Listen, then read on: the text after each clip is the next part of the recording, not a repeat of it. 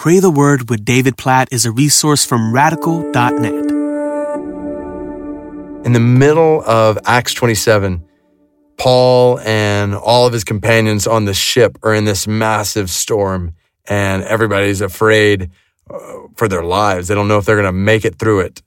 But God comes to Paul in a vision and through an angel and says that they're all going to live.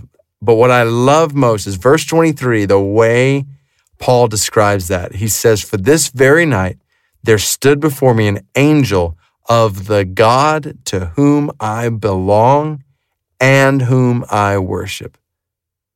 Oh, I love those two phrases. The God to whom I belong and the God whom I worship. And especially in the context here. And here's Paul. He's a prisoner on a ship in the middle of a storm. And yet God reminds him, and Paul knows that Paul belongs to God. That God owns Paul.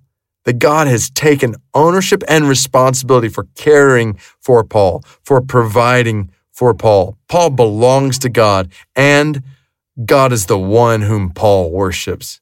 He loves and adores God, the God who is in control of the sea, the God who's in control of the storms. You just think about it. When we walk, especially when we walk through difficult times, isn't it good to know in the middle of challenges that we belong to God and that He is worthy of our worship, that He is good and great and glorious and worthy of our praise, even when we walk through challenges.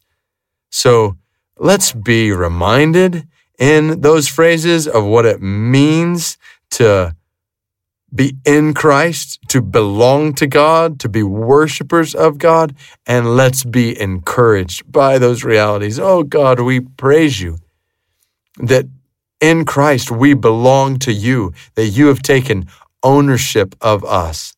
You have ownership of my life and the lives of people who are listening to this, who have put their trust in Christ, that you own us, that you care for us, that you provide for us, that you are committed to providing for us, especially when we walk through challenges, that you are with us. We belong to you, and God, we worship you. We worship your name. We praise you as good and glorious, even in the middle of challenges we face. You are the God whom we worship. So help us, then we pray, to remember. Right now, I just think about trials people might be walking through. I pray for brothers and sisters who are walking through trials right now, that they would know they belong to you and that they would give you worship in the middle of those trials. I pray for each one of our lives with trials that may be coming around the corner.